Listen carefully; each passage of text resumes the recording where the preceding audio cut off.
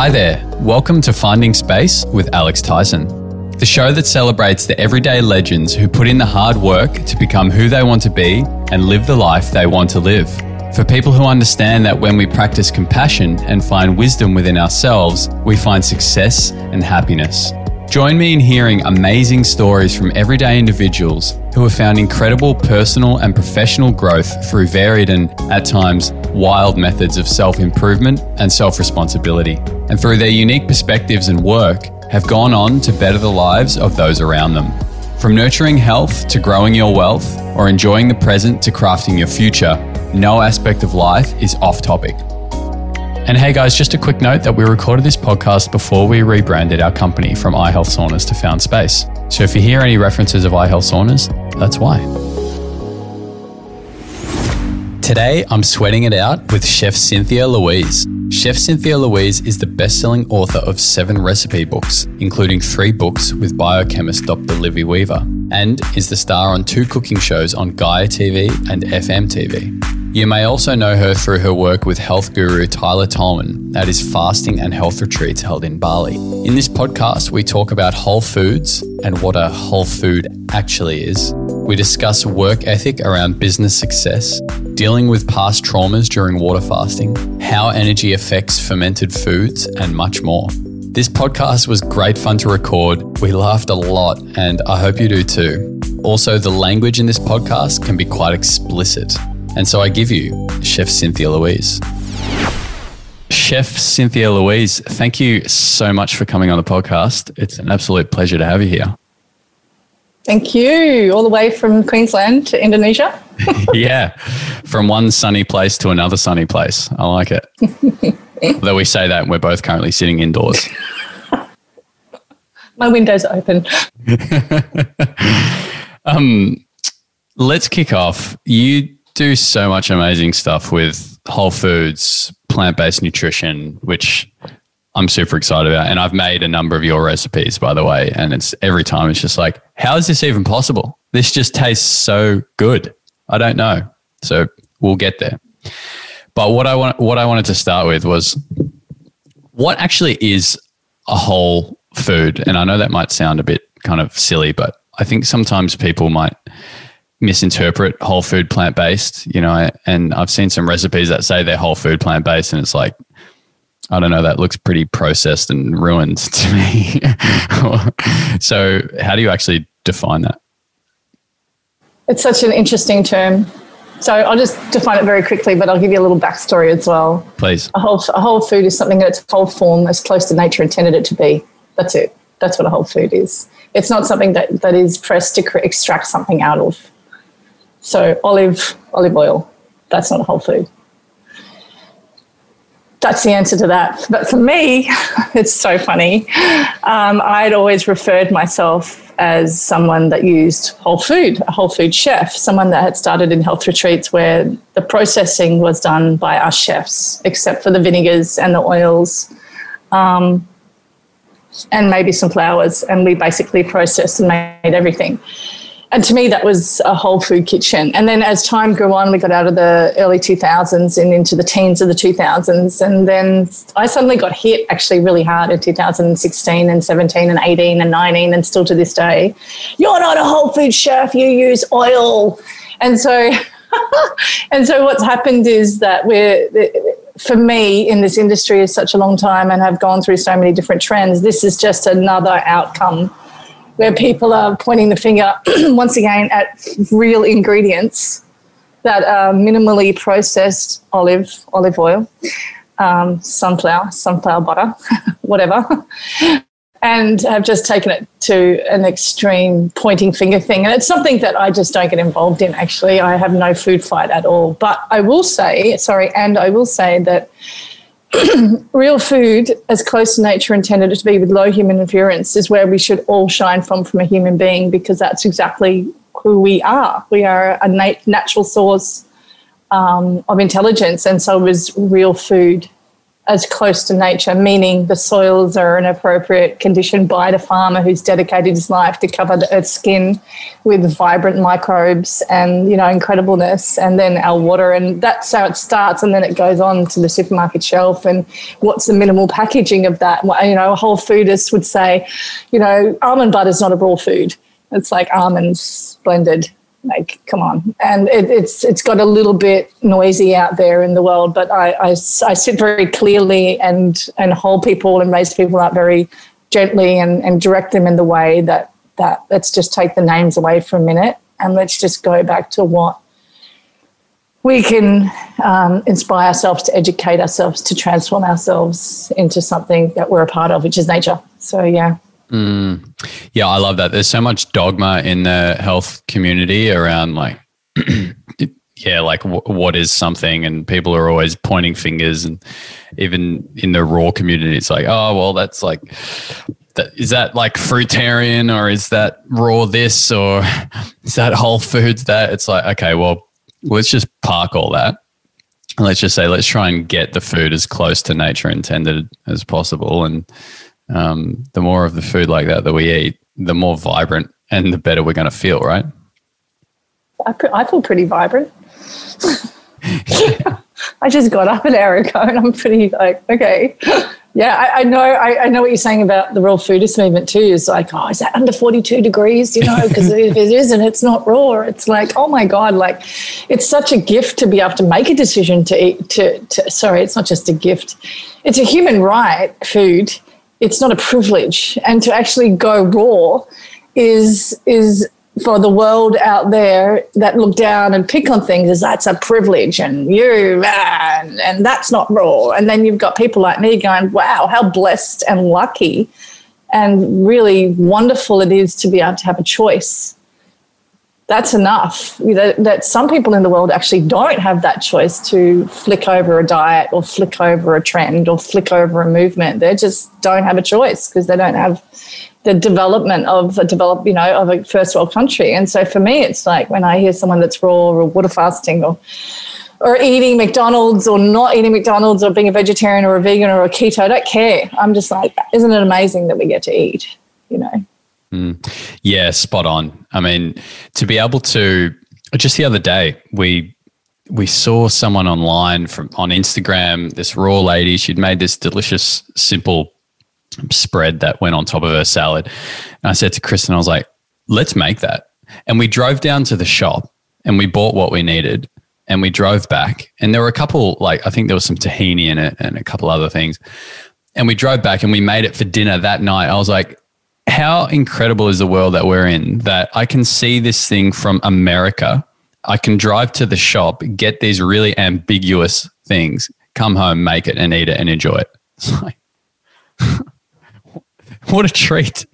Bravo to the magical life that one has. Like, really, it's so magical, isn't it? And for someone to put that down or to pick on you or to say, oh, you're this at the moment, it's like I just stay away. I don't even attract that attention, like in the sense of I don't even tell people what I eat actually at all, ever, in any of my shows or anything. It's like I hate kale. I just hate it, but I love cooking it in olive oil and ginger and garlic and onions and oh my God, and have it with baked beans on toast in the morning, whatever, but I don't want to smoothie it because it's just gross. But that's me, right?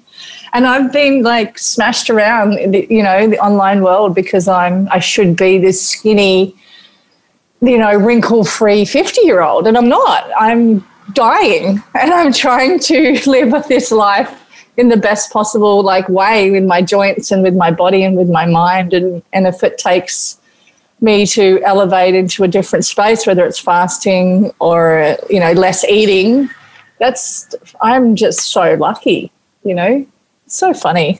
I love that. It's perspective, isn't it? Yeah.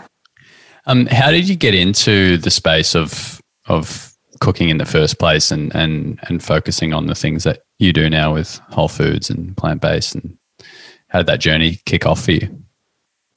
Yeah, I was always that friend, you had that friend Cynthia, and she was always having a dinner party or oh, we're going to Cynthia's, like, that one friend that cooks that that you can go over there and you'll have a really great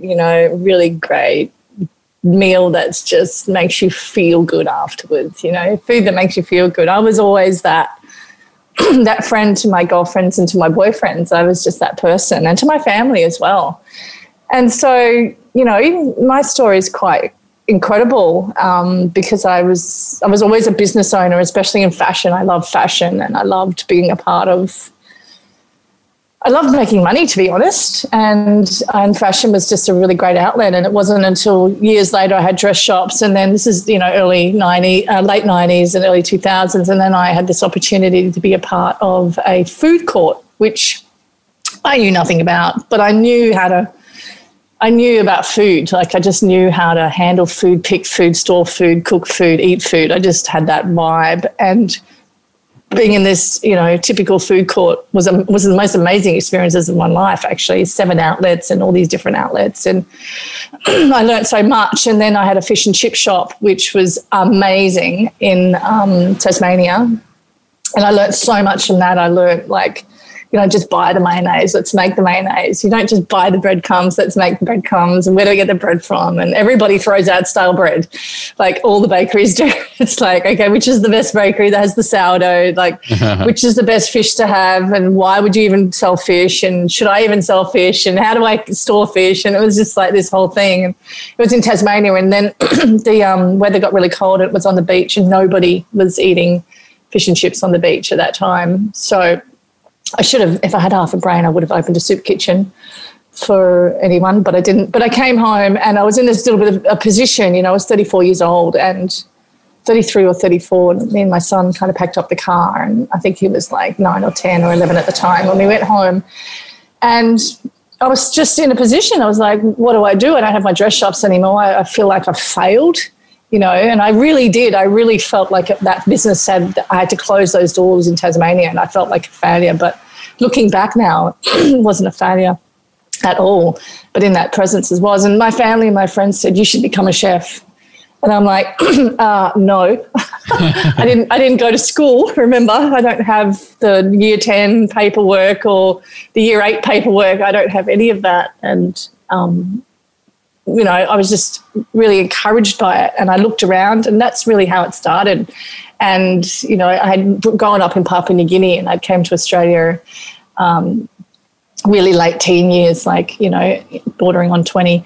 And I just remember feeling, how would I get a job and what would that be like? And I went for lots of interviews, and they just were not me. I couldn't get excited about all the canned and bottled items in the kitchen. It freaked me out. I didn't know what they were. And so that's really how it started. And then I got a job in a health retreat.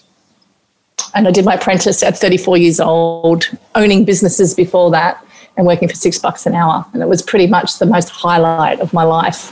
When it should be the lowest point, it was in a way of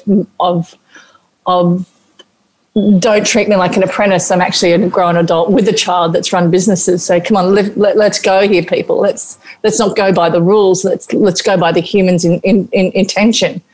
And that was probably the most difficult part, was to do an apprenticeship at 34 and sit in a classroom with 17-year-olds that could spell, read and write. I'm just fascinated though by your mindset around that, because it really is it's just perspective, right? And you made it work, obviously, because of where you're at now. So often in life, when these things aren't going well for us, life sucks, it's not going well. But out of that comes the most amazing things, flourishes, in your case, an incredible business, multiple businesses, and a beautiful life. Have you, were your parents business owners as well? How did you get into business ownership in the first place? Yeah, my parents are the original entrepreneurs. My mum's nearly turning 90, and she grew up in Papua New Guinea, and my dad went there because he was too young to go to war, and he was a 17-year-old panel beater apprentice. And from there, they had multiple businesses. I was in a family where we worked. We didn't dream. And if you were going to dream, you were going to action it.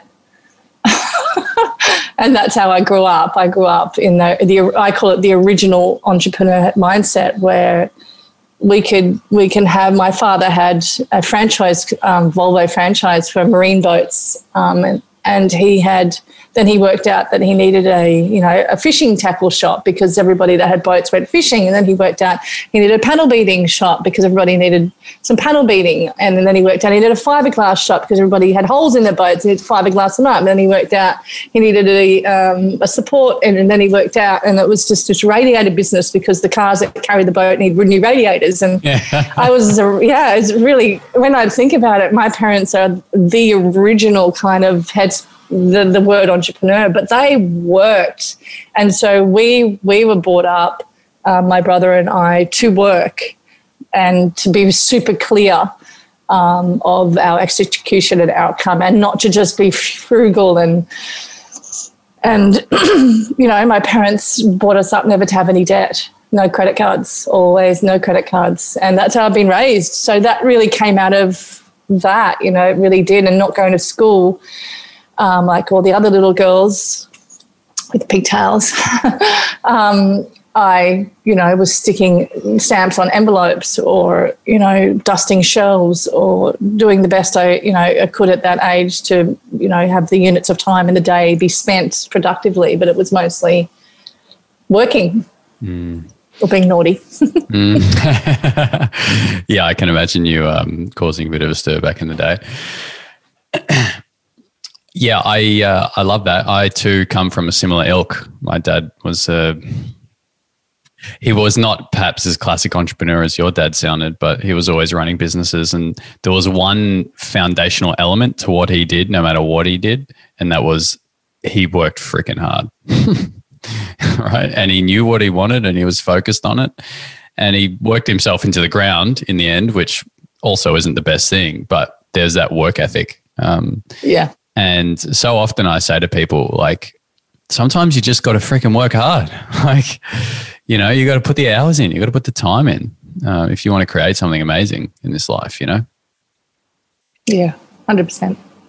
Do you put a lot of that energy into when you're like grinding down some cabbage into tiny pieces for sauerkraut? Is there a bit of that hard work going in there?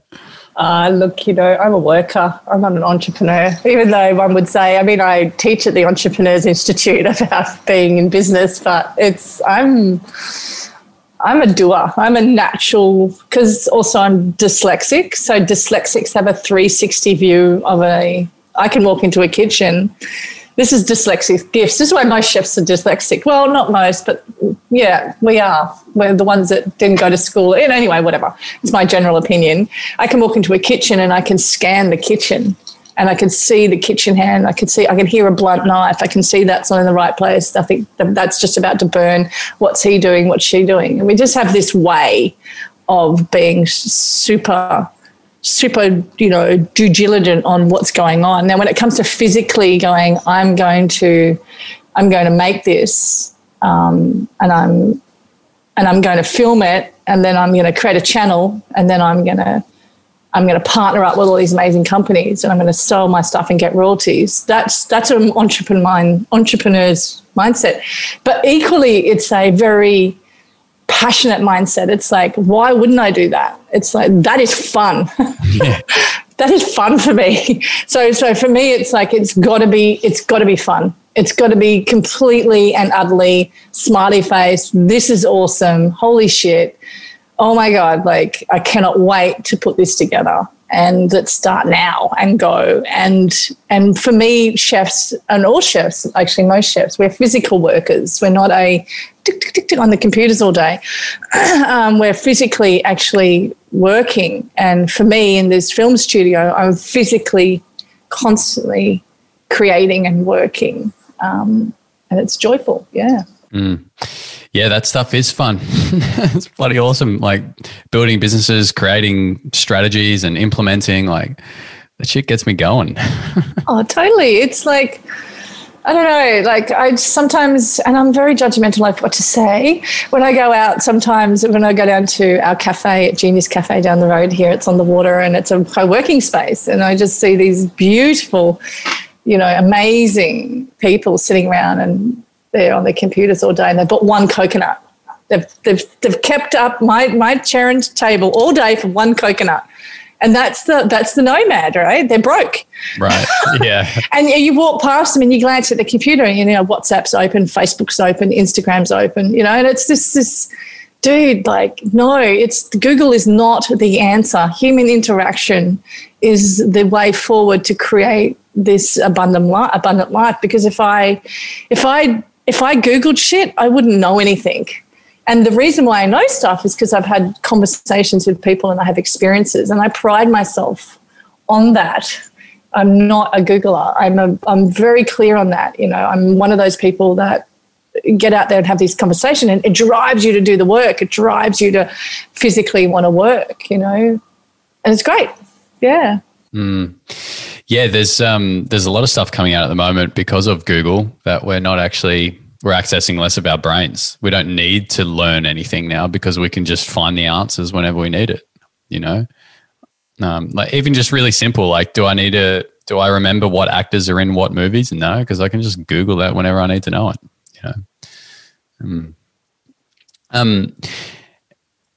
You've done a bit of water fasting. I'm aware have you done a few water fasts or just one? Yeah, right, of course. What was that kind of journey and process like, and how did that shift your way about business and also your way about life through going through those experiences of water fasting? Oh, just let me be clear. I hate water fasting. I hate thinking about it. Hate it. It's an abomination. It's horrible. No, it's just from a chef's point of view, from my point of view as a chef and as an eater and as a cooker, it's painful. It's a painful experience. So my first water fast was I decided to cook the whole time, which made my water fast so joyful. And it was my first time I really understood fasting. It was back in 2011, I think, or 12, I can't remember. And I was with a friend of mine, Tyler Tolman, who likes water fasting as well. And I just remember thinking, I need to cook this whole entire time. And I will cook for everybody 3 meals a day, but I just cannot. I cannot lie around in the sun and do meditation and wait for the fast to be over. That to me is not a joyful time. It was my first water fast and it went for 10 days, 3 days on juice and then 10 days on water. And I learned a lot then from myself now. From then I didn't really learn anything about myself, but I found it very easy to water fast. I found it very difficult to juice fast. I find that very hard and I don't even do it. I'm not interested in it. When my second fast came along, I did 14 days and my friend was doing a 40-day water fast, so I just tagged on the end of it so we could break together. I think it was 14 or 16 days, I can't remember. And he got up to day 30-something and then he had to stop because he was... It's hilarious. Over 30 days is you're basically dying. No, you look like it. He wasn't. It feels like that. I remember putting some honey on his tongue and it was just like, Anyway, so I did that. And that was a lot of resting and awkwardness. I didn't really I was in Ubud, I was kind of in the forest and it was just like, can't wait to eat, And then my third one started to get really serious. And I was working on fasting retreats. My girlfriend, Rochelle Starr, owns many, many, many, many, many events and retreats here in Indonesia, and people come from all over the world to learn off Tyler at these events. And I was really starting to watch the fasting doctors come in and teach, and I was really around that. And it wasn't until I was really started to connect with Dr. Nicholas Tanchef, who is my hero in blood work, I really started to understand a deeper understanding about water fasting when it came to the mind, connection to the physic, to the body. And then I did another fast, and I was with the company of Nick and it was 30-day program. And I just remember going into it and Nick said, this is what I suggest you do. You don't move the whole time. You don't do shake and bake in the morning. We don't push lymph out. We don't shock anything. I just want you to lie there the whole time. So I basically, no devices. I had chosen to have no devices at all, no contact with the outside world. And I was around another 7 or 8 people or 6 people that all had devices or in the other rooms, talking to their husbands or their wives, constantly on the computer. And I decided I wasn't going to have any. I was going to write letters to my friends and family. And what was really interesting about that fast, it was the first real time Cynthia understood the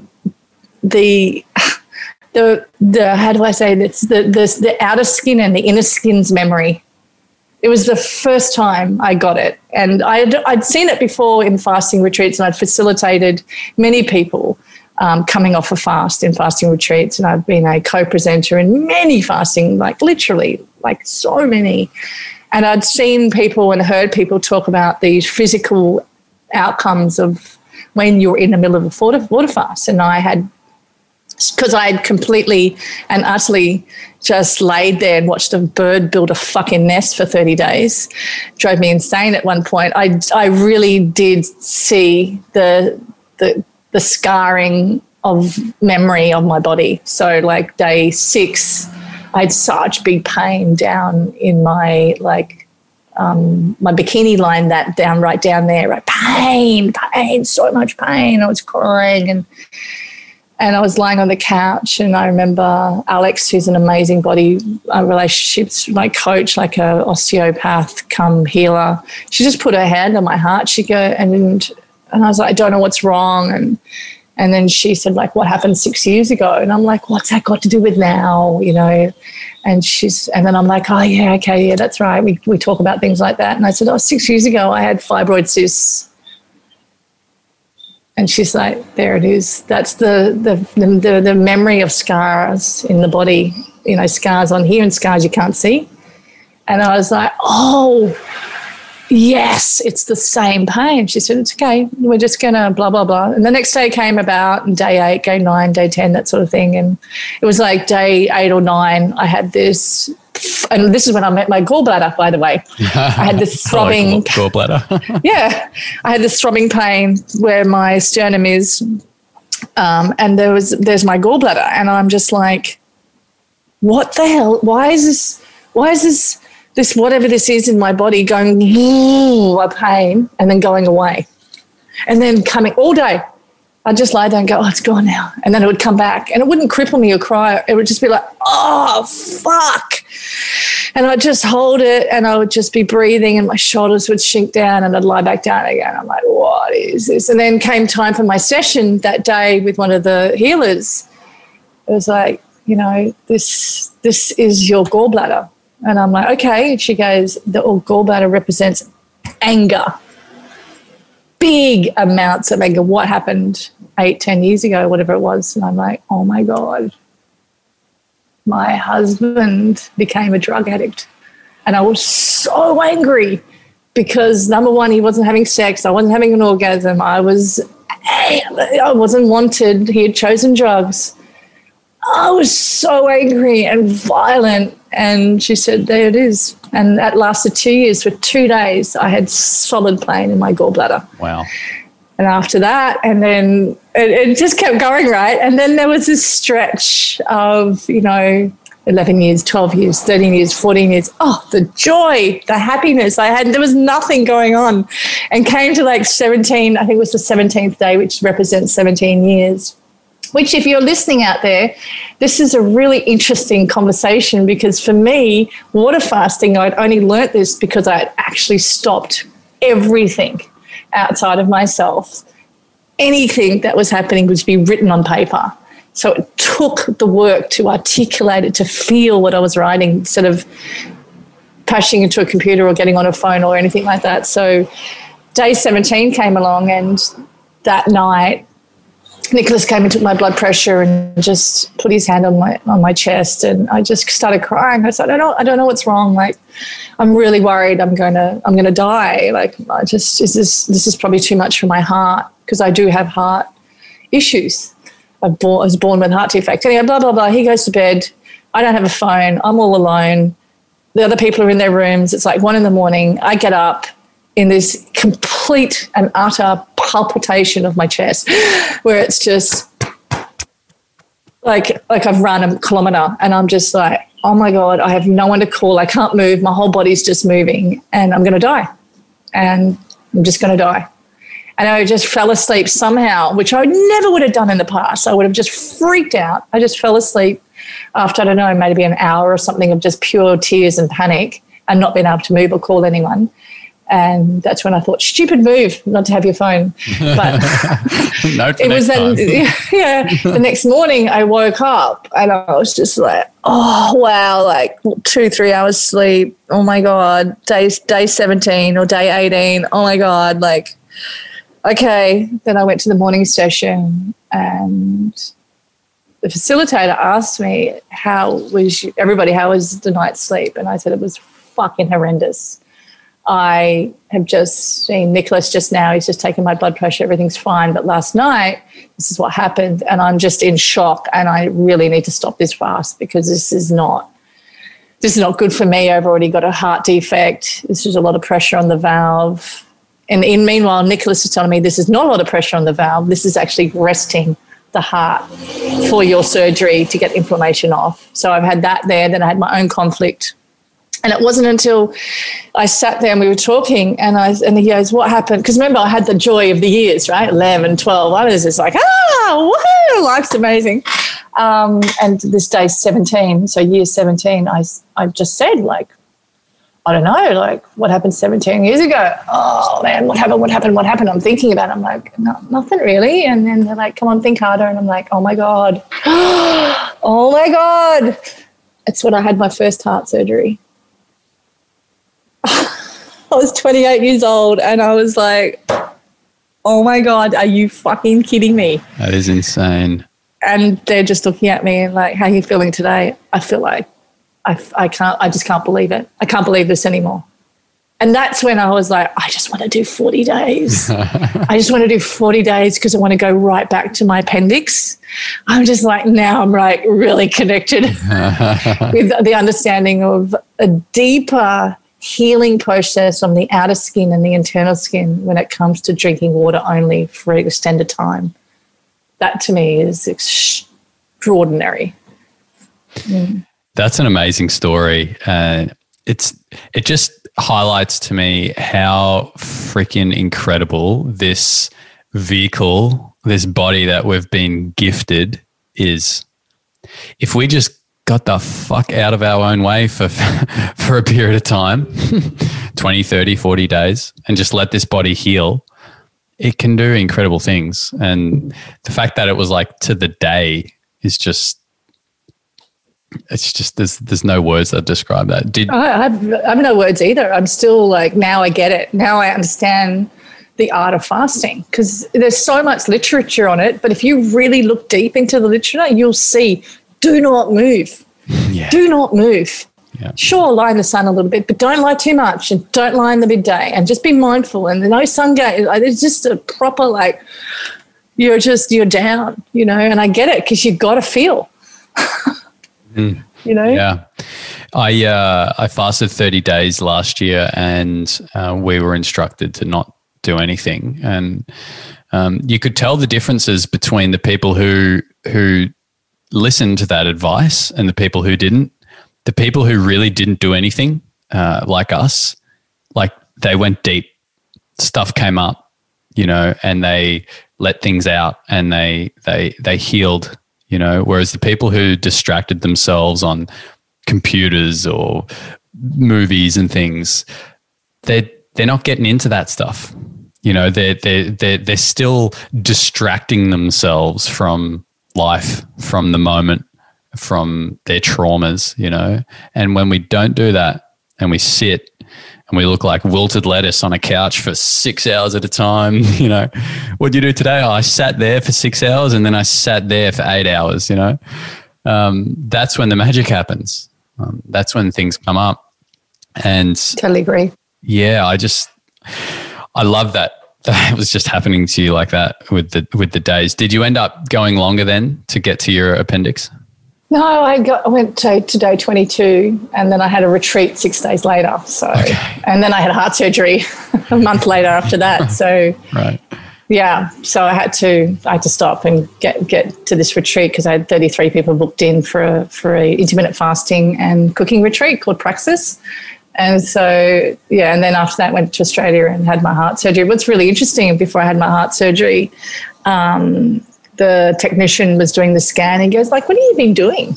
And I'm like, not much, actually. He's like, okay. And I'm like, is there any problem? Because no, the doctor can explain it. So I went and saw my heart specialist, who's amazing. And he's like, what have you been doing? And I'm like, you know what? Not much. And he's like, well, all the inflammation's really gone, which is so great for surgery. And I just really feel like this is going to really work. We're going to pull your heart apart. We're going to take 2 parts out and we're going to replace them with 2 other parts. And we can really get around there. And I'd love to know what you were doing. And I was like, well, I was fasting, actually. And he's like, cool, okay, great. I was like, I know. glad I could help. Yeah.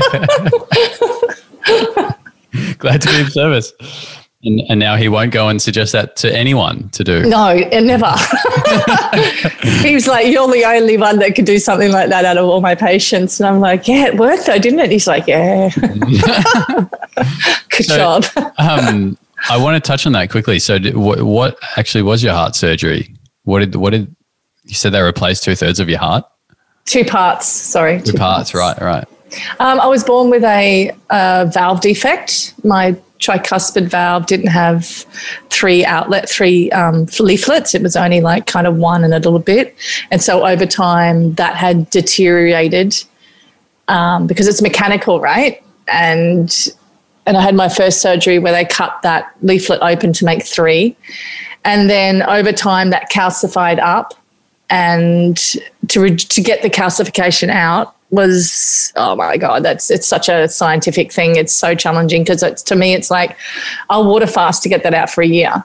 And Dr. Goldhammer, I don't know if you heard of him. You've heard of Dr. Goldhammer? Yep. It's like, no, you will go have fucking heart surgery because you're going to die because this is not a fasting requirement. But it's calcification, goes, it's different. This is why. And he really gave me a real, like, Cynthia.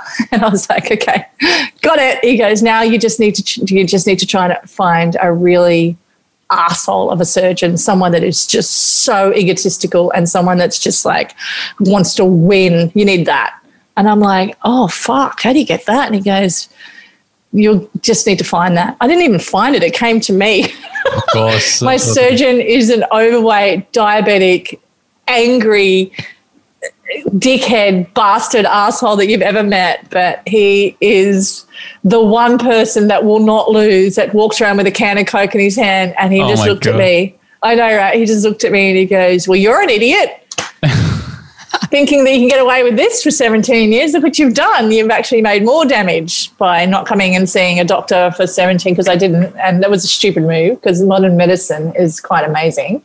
And, prevention medicine is even fucking more amazing if you know what you're doing. And I was just like, silly, Anyway, he was a real bastard, and he had a track record of flying all over the world and serving humanity with heart surgery. Right. There was this little special part about him, and the one country that he would go to, gives me goosebumps, was where I was born. Out of all the developing countries, the one country that he spent most of his time saving children in this particular surgery was in New Guinea. Wow. And I was just like, who are you? No bed manners, no caring human. He's probably the most caring and beautiful human underneath all that. His passion is so amazing. And I gave him my cookbook that I wrote with Dr. Libby Weaver, and he just threw it on the counter, like, never speak to me again.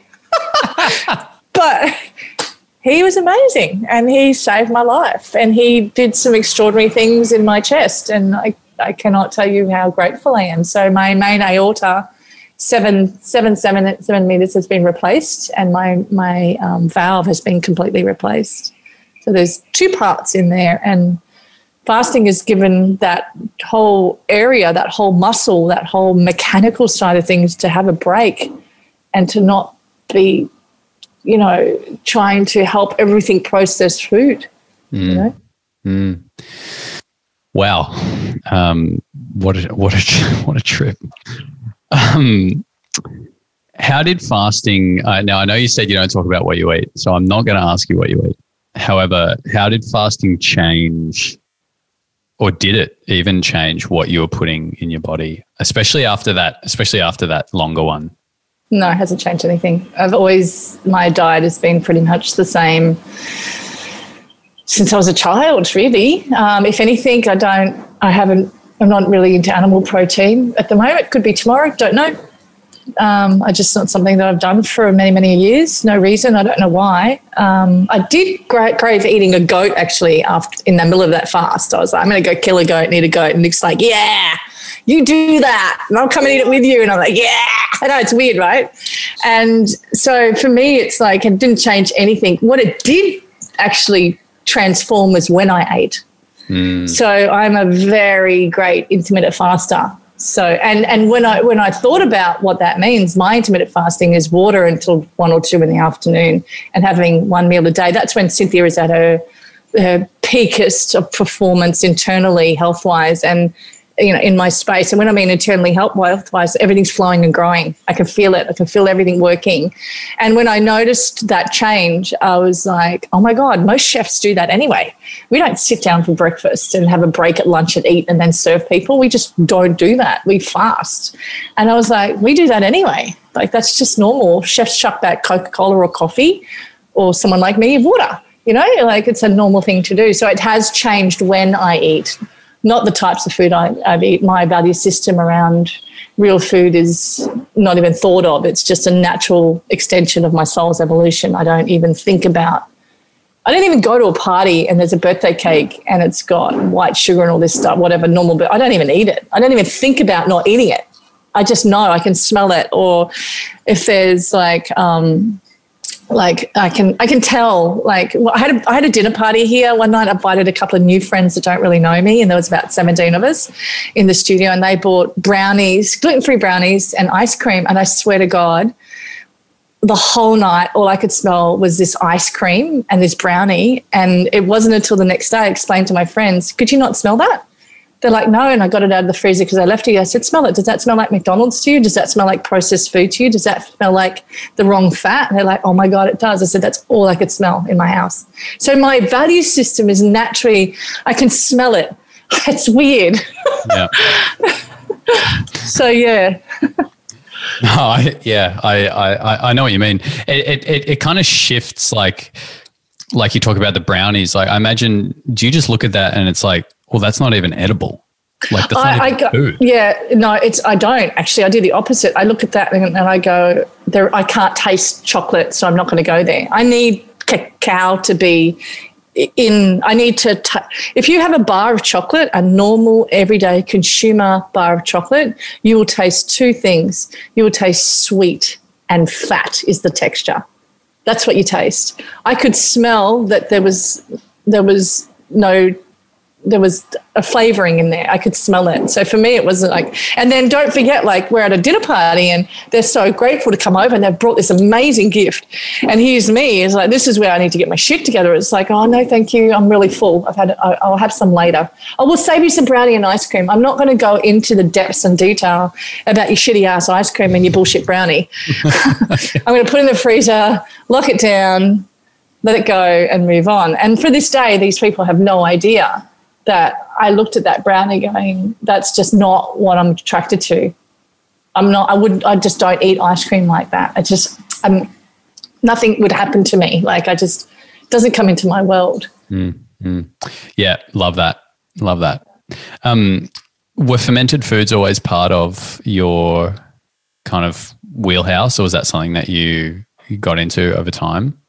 I just remember growing up in the beginning and eating a lot of fermented fish and being around fermented rice wine and fruits breaking down and fermenting and stuff like that. And I never had anything to do with it. And coconut fermenting, and I just lived my life. It wasn't until later on where I got right into making a SCOBY, and making apple cider vinegar and making kombucha, where this is back in early 2000s, long time ago.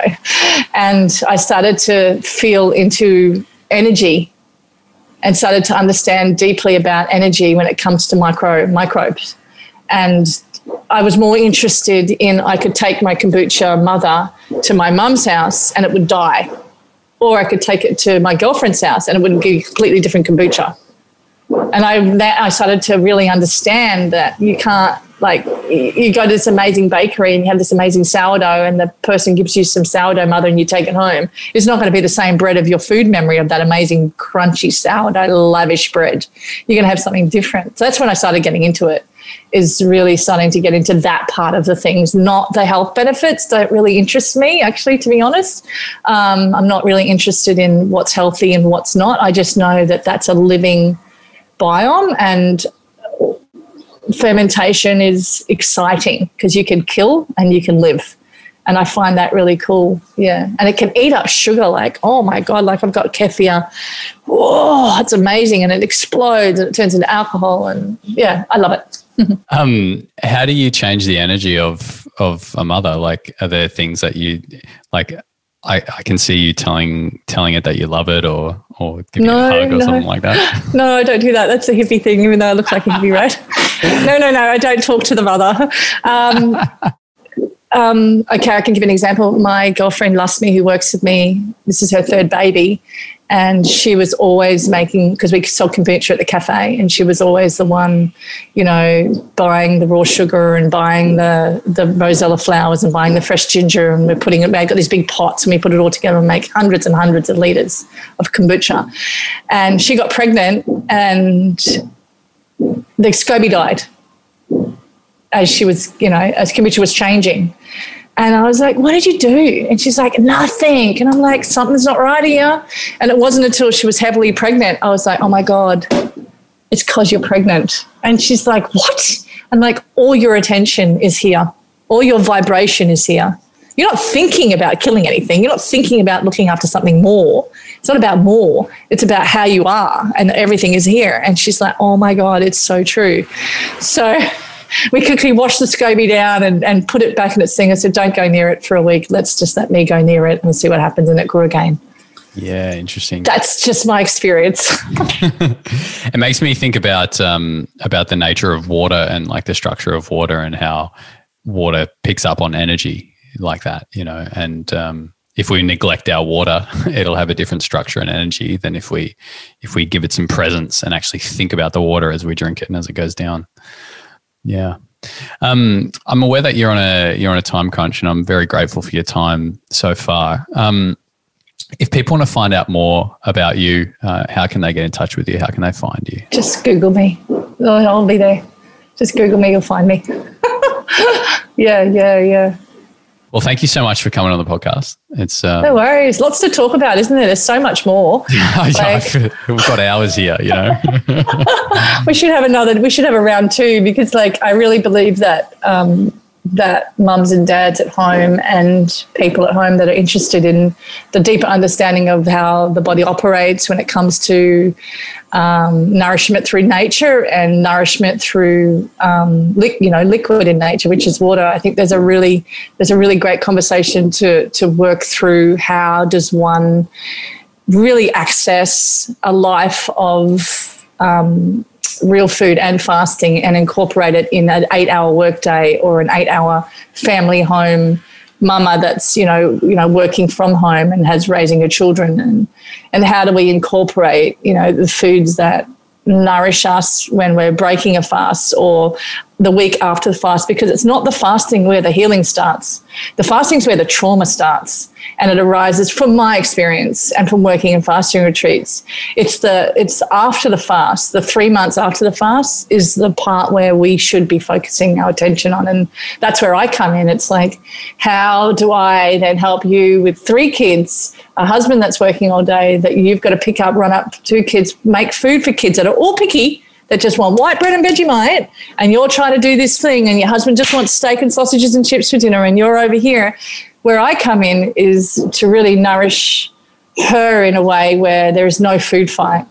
She feels completely and utterly drawn into her own world, and that world matches nature, and slowly as she presents herself to herself in a new way, she starts to deliver food to the table, and they start to look at it and they gravitate to her.